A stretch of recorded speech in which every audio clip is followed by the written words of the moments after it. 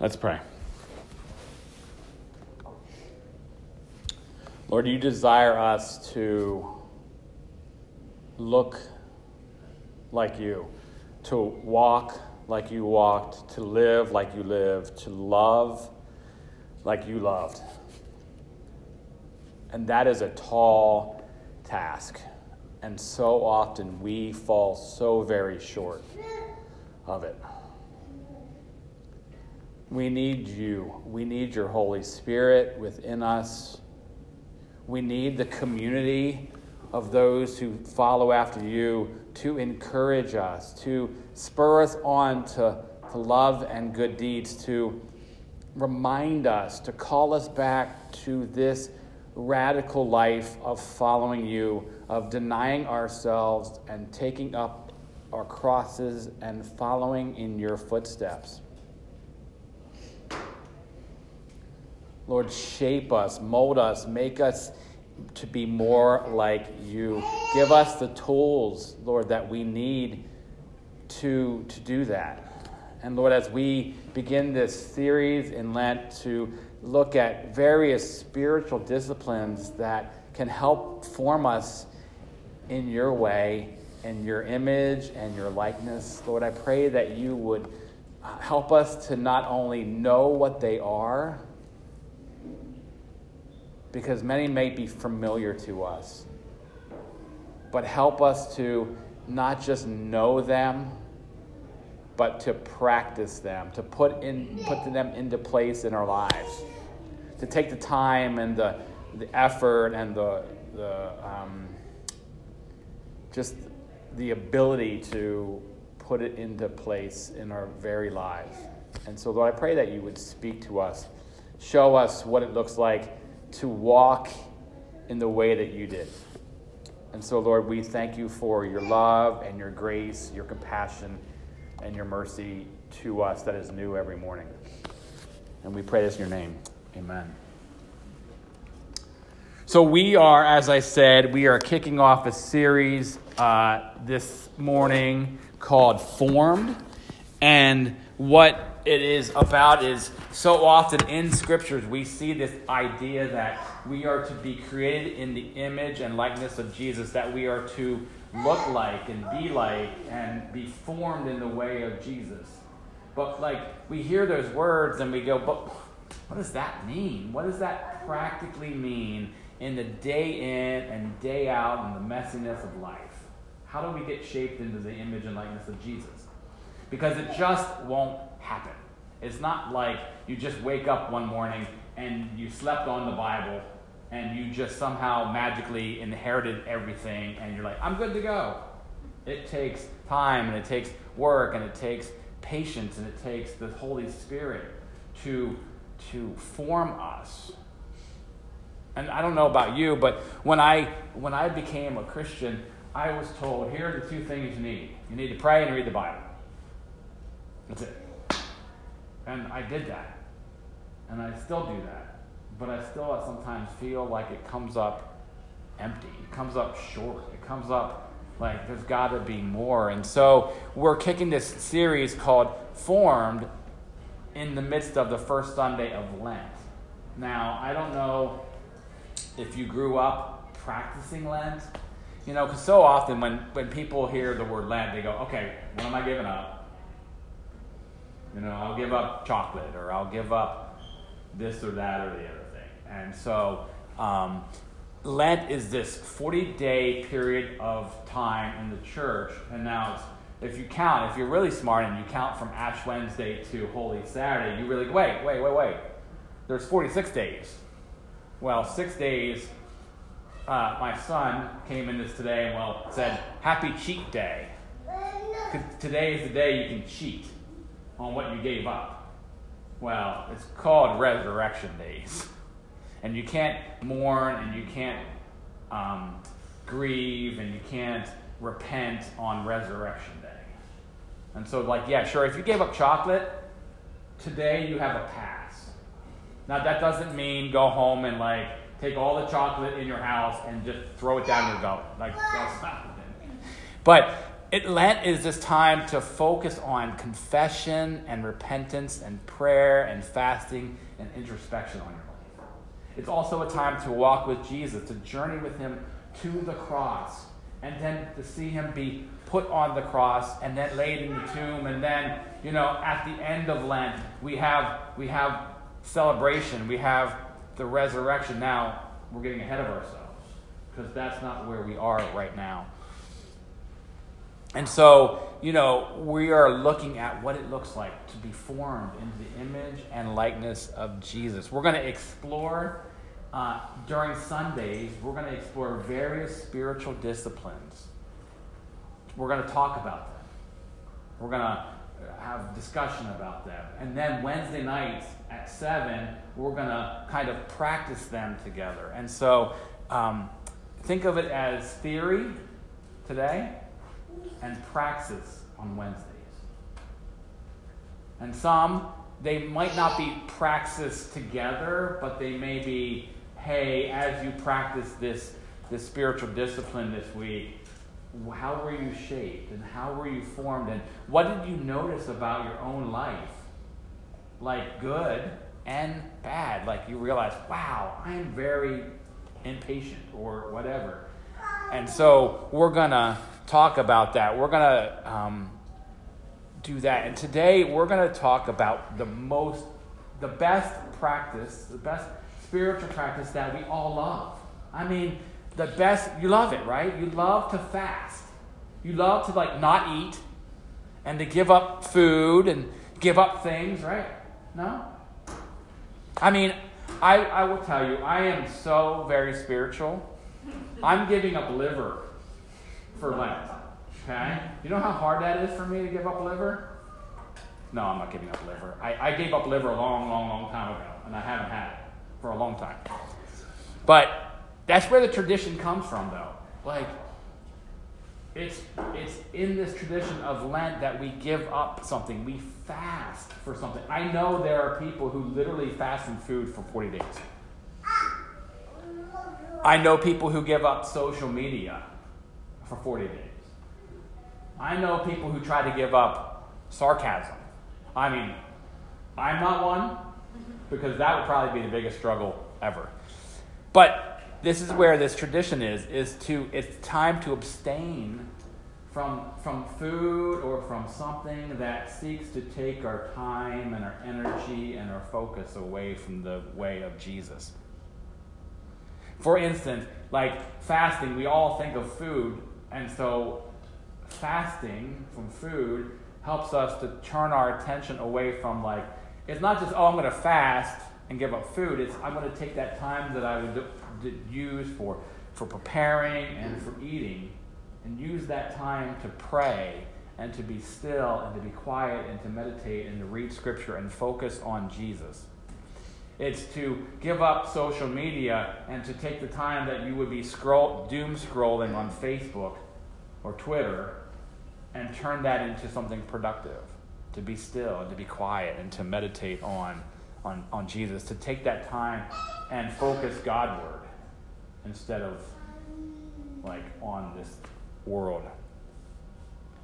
And so a commentator actually says this is a wonderful benefit to the true disciple who longs to be transformed in the image of Jesus. To fast, to give up something, actually helps form us in the way of Jesus. So, one of the things is we know that we have an image. We have a person that has walked this path before us. We don't have to recreate the wheel, so to speak. And so, to be formed, we need to look at Jesus and say, okay, if we're going to be talking about spiritual disciplines over the next 40 days, how did Jesus practice these things? And then seek to emulate, to walk in the way that he walked, to practice that spiritual discipline in the way he practiced these things. And so we're going to look at fasting. And how did Jesus talk about fasting? How did he practice fasting? What did he learn? How did he grow? How did he become in communion with his heavenly Father in the midst of this practice of fasting? And so we're gonna go to a couple of different places, but the first place we're gonna go to is Luke chapter 4. And now Luke chapter 4 is on the first Sunday of Lent, the traditional text that many communities of faith will read. It's the story of Jesus and the temptation in the wilderness. But now we're only going to do the first 4 verses, and it says this in the Lucan version of this text. Jesus, full of the Holy Spirit, returned from the Jordan and was led by the Spirit in the desert, where for 40 days he was tempted by the devil. He ate nothing during those days, and at the end of them he was hungry. The devil said to him, "If you are the Son of God, tell this stone to become bread." Jesus answered, "It is written, man does not live on bread alone." And so, in this traditional text of the first Sunday of Lent, we see Jesus. He is led into the wilderness by the Spirit, which is pretty interesting, but I won't go too much into that. But so he's led into this wilderness where he's tempted by the devil for 40 days. And during these 40 days, he's practicing fasting. He gave up food. He is not eating. Now, it says he does not eat. Now, we know, if you know anything about your body, that you can go without food for 40 days. But you cannot go without liquid. I think the longest, if I'm not mistaken, is like 3 days. No, you can go longer. Okay. I figured she would correct me. A little longer. But you can go longer without food than liquid. Is that correct? Yeah. Okay, there we go. If you were a healthy person dropped in the desert, sure, 3 days, but still work your way there. Yeah. So we're pretty sure that he only gave up food. He wasn't giving up liquid. So he's there, and the text says, at the end of them, he was hungry. Well, that's almost like a no kidding statement, really. You're like, duh, of course. But what's interesting about this is that shows to me his humanity, the humanity of Jesus. Yes, Jesus was divine, but he was also fully human. And here he is, hungry. And I believe not only, it wasn't like after 40 days he was hungry. I believe he was hungry every single day. I believe he had a familiar rumble and grumble in his stomach that many of us know and experience. And so I like to say that it's this idea that every time when you fast, when you give up food, you hear that grumble. That grumble is like a divine call to prayer. What if in fasting, when you felt the pangs of hunger, instead of running to the pantry to grab cookies or oranges or whatever, you use that time when that belly starts to grumble as a call to connect with Jesus, to pray, to meditate, to take the time that you would use to nourish that stomach, to nourish your soul. I truly believe that Jesus, it doesn't come right out and say it, but I truly believe he used that time when he felt that pain in his stomach to connect and commune with his Heavenly Father. Somehow he had the ability, the connection to be filled with the Holy Spirit to resist the tempter's call. And I truly believe that you and I, when we fast, when we feel the pain in our gut, and when we connect with the Heavenly Father, that we can also resist the temptations that the evil one throws our way.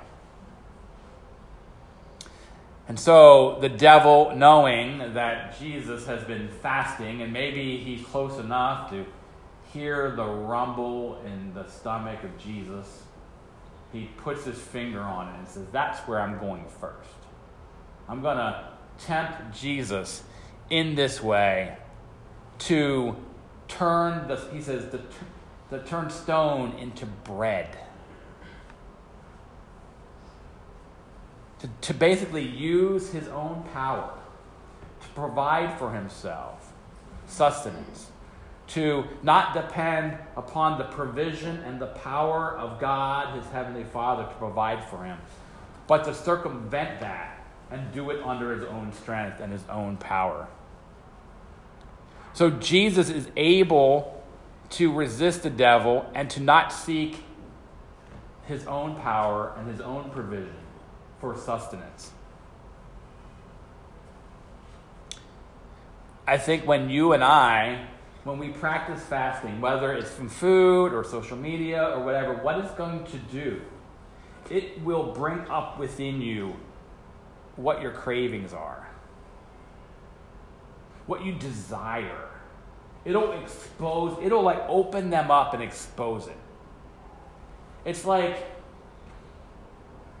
it's already there, those desires, those cravings, they're already there, but you are in a place now where they're being exposed.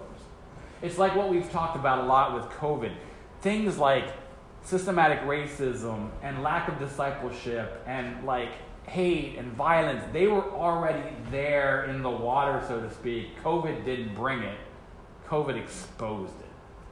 When we fast, those personal cravings, those things are there already, and when we fast, they become exposed.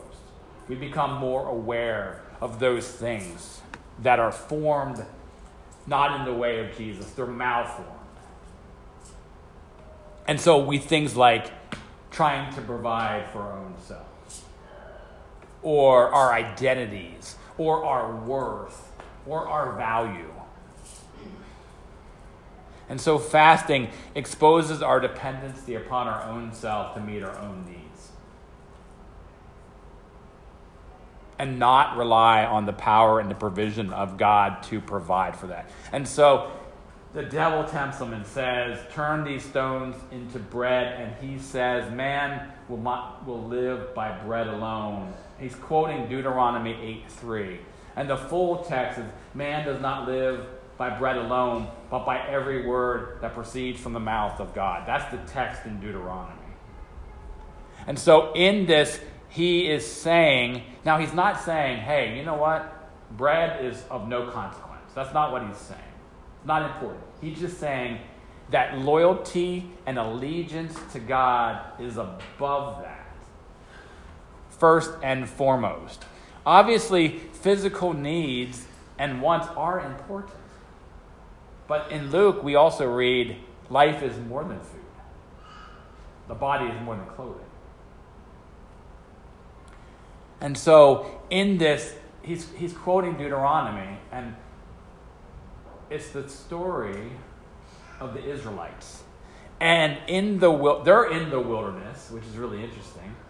And they are trying to figure out, how are we going to get sustenance? How are we going to get food? How are we going to be provided for? We have been pushed out from Egypt, and now we are in the wilderness, and now we're hungry. How will we eat? And God provides manna in the desert for them.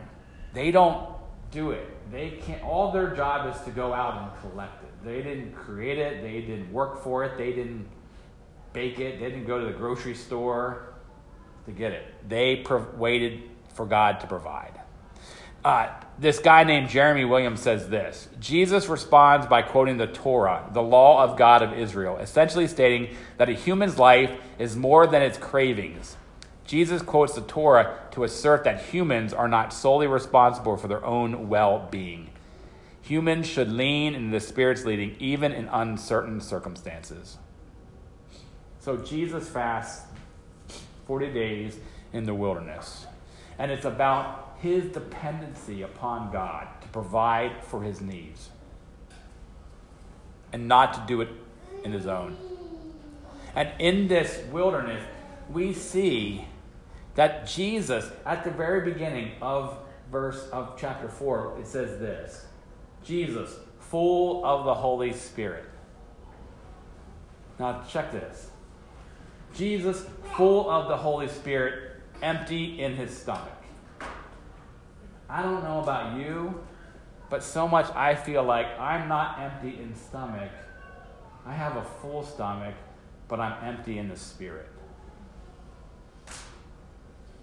When we fast, we take that emptiness within that we try to fill with other things, and we create space for God to fill that hole, if you will. That food can never satisfy. I found this quote: "The restless longing for food can only be satisfied when we allow God to fill that desire." And so we exchange what we can't be satisfied completely with the only thing that can. And it puts us in a place where we come to the end of ourselves. And we wait upon God to provide and trust him to do something. So we said, hey, to be formed into the image and likeness of Jesus, we need to figure out how he talked about fasting, how he practiced fasting. We need to emulate his life. And so here he is in the 40 days in the wilderness practicing fasting. But he also talks about it. He also says some things about it. Now, nowhere in this do we find where it says, "Thou shalt fast."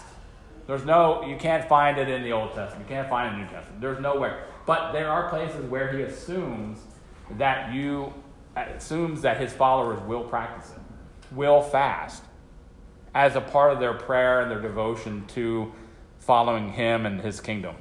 But he does give them, here's when you fast, here's the parameters that he will give. And so we're going to go to Matthew 6 in the Sermon on the Mount, because that's where we're headed. But in Jesus' day, the Judaism of the time was like saying, hey, if you want to be formed in the way of God, here are your 3 spiritual practices. There's almsgiving, giving to the poor. There is prayer, and there is fasting. In fact, if you look at Matthew 6, when he's talking on the Sermon on the Mount, the very beginning of Matthew 6, he says, as you are giving, don't let your left hand know your right hand in giving. He's talking about the way you practice giving, almsgiving. And then in the middle of section of 6, he's talking about prayer. And then verses 16 to 18, he says, when you fast. And so he's hitting every single spiritual discipline that his hearers would know and practice. And how do you do that? And so he gets to fasting. And this is what he says. When you fast, do not look somber as the hypocrites do, for they disfigure their faces to show men they are fasting. I tell you the truth, they have received their reward in full. But when you fast, put oil on your head and wash your face, so that it will not be obvious to men that you are fasting, but only to your Father who is unseen, and your Father who sees what is done in secret will reward you. So he isn't critiquing fasting here. He's critiquing the way it's practiced.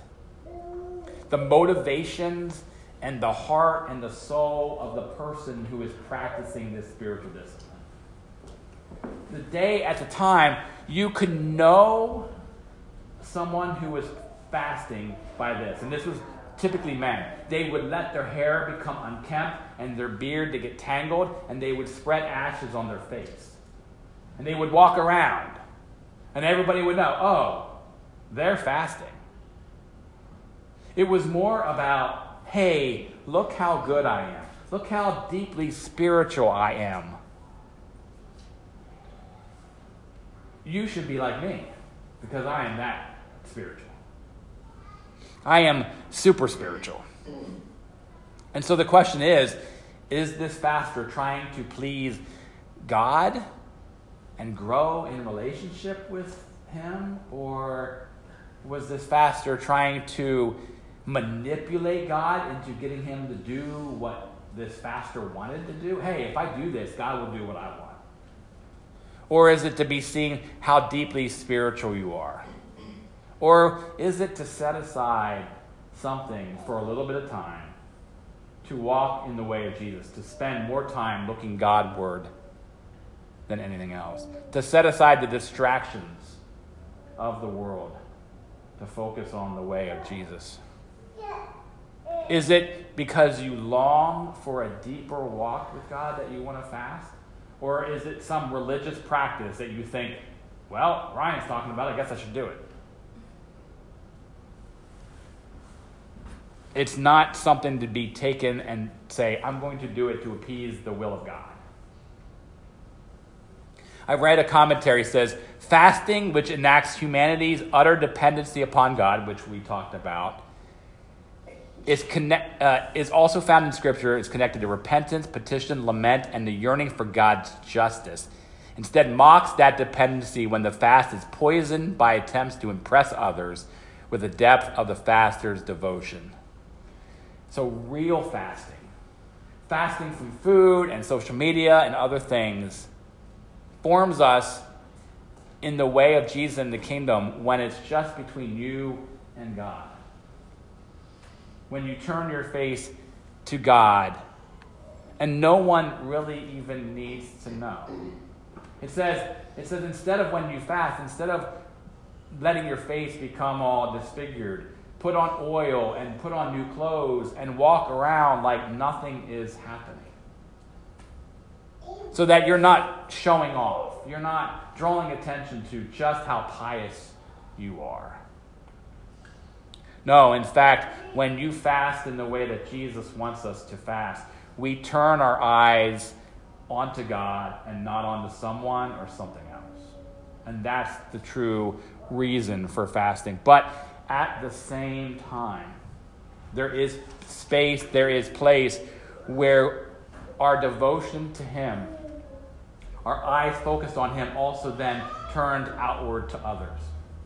That when we fast and when we come to be better formed in the way of Jesus, our hearts begin to beat in that same rhythm that His heart beats with. That our heart begins to break with the things that break the heart of God. That's what spiritual disciplines do. It takes our hearts and hopefully they begin to beat in the way that Jesus' heart beats. And then when that happens, then we cannot help but look at our world and see the brokenness, see the pain and the hurting, see also the beauty. But also, then we have a heart for the poor and the needy and the oppressed. In fact, actually, that's what in Isaiah, the prophet Isaiah says, hey, when you fast, it is not about your religious duty, and then you don't care about the poor and the needy and the oppressed. It says, no, Isaiah 3:7 says, when you fast, this is the kind of fast I want. Why have we fasted, they say, and you have not seen it? It's like, hey, God, we're trying to manipulate you here because we're going to do this practice, but we're really doing it for our own selves. Why have we humbled ourselves and you have not noticed? And then, yet, on the day of fasting, you do as you please and exploit all your workers. Your fasting ends in quarreling and strife and in striking each other with wicked fists. You cannot fast as you do today and expect your voice to be heard on high. Is this the kind of fast I have chosen? Only a day for people to humble themselves? Is it only for bowing one's head like a reed and for lying in sackcloth and ashes?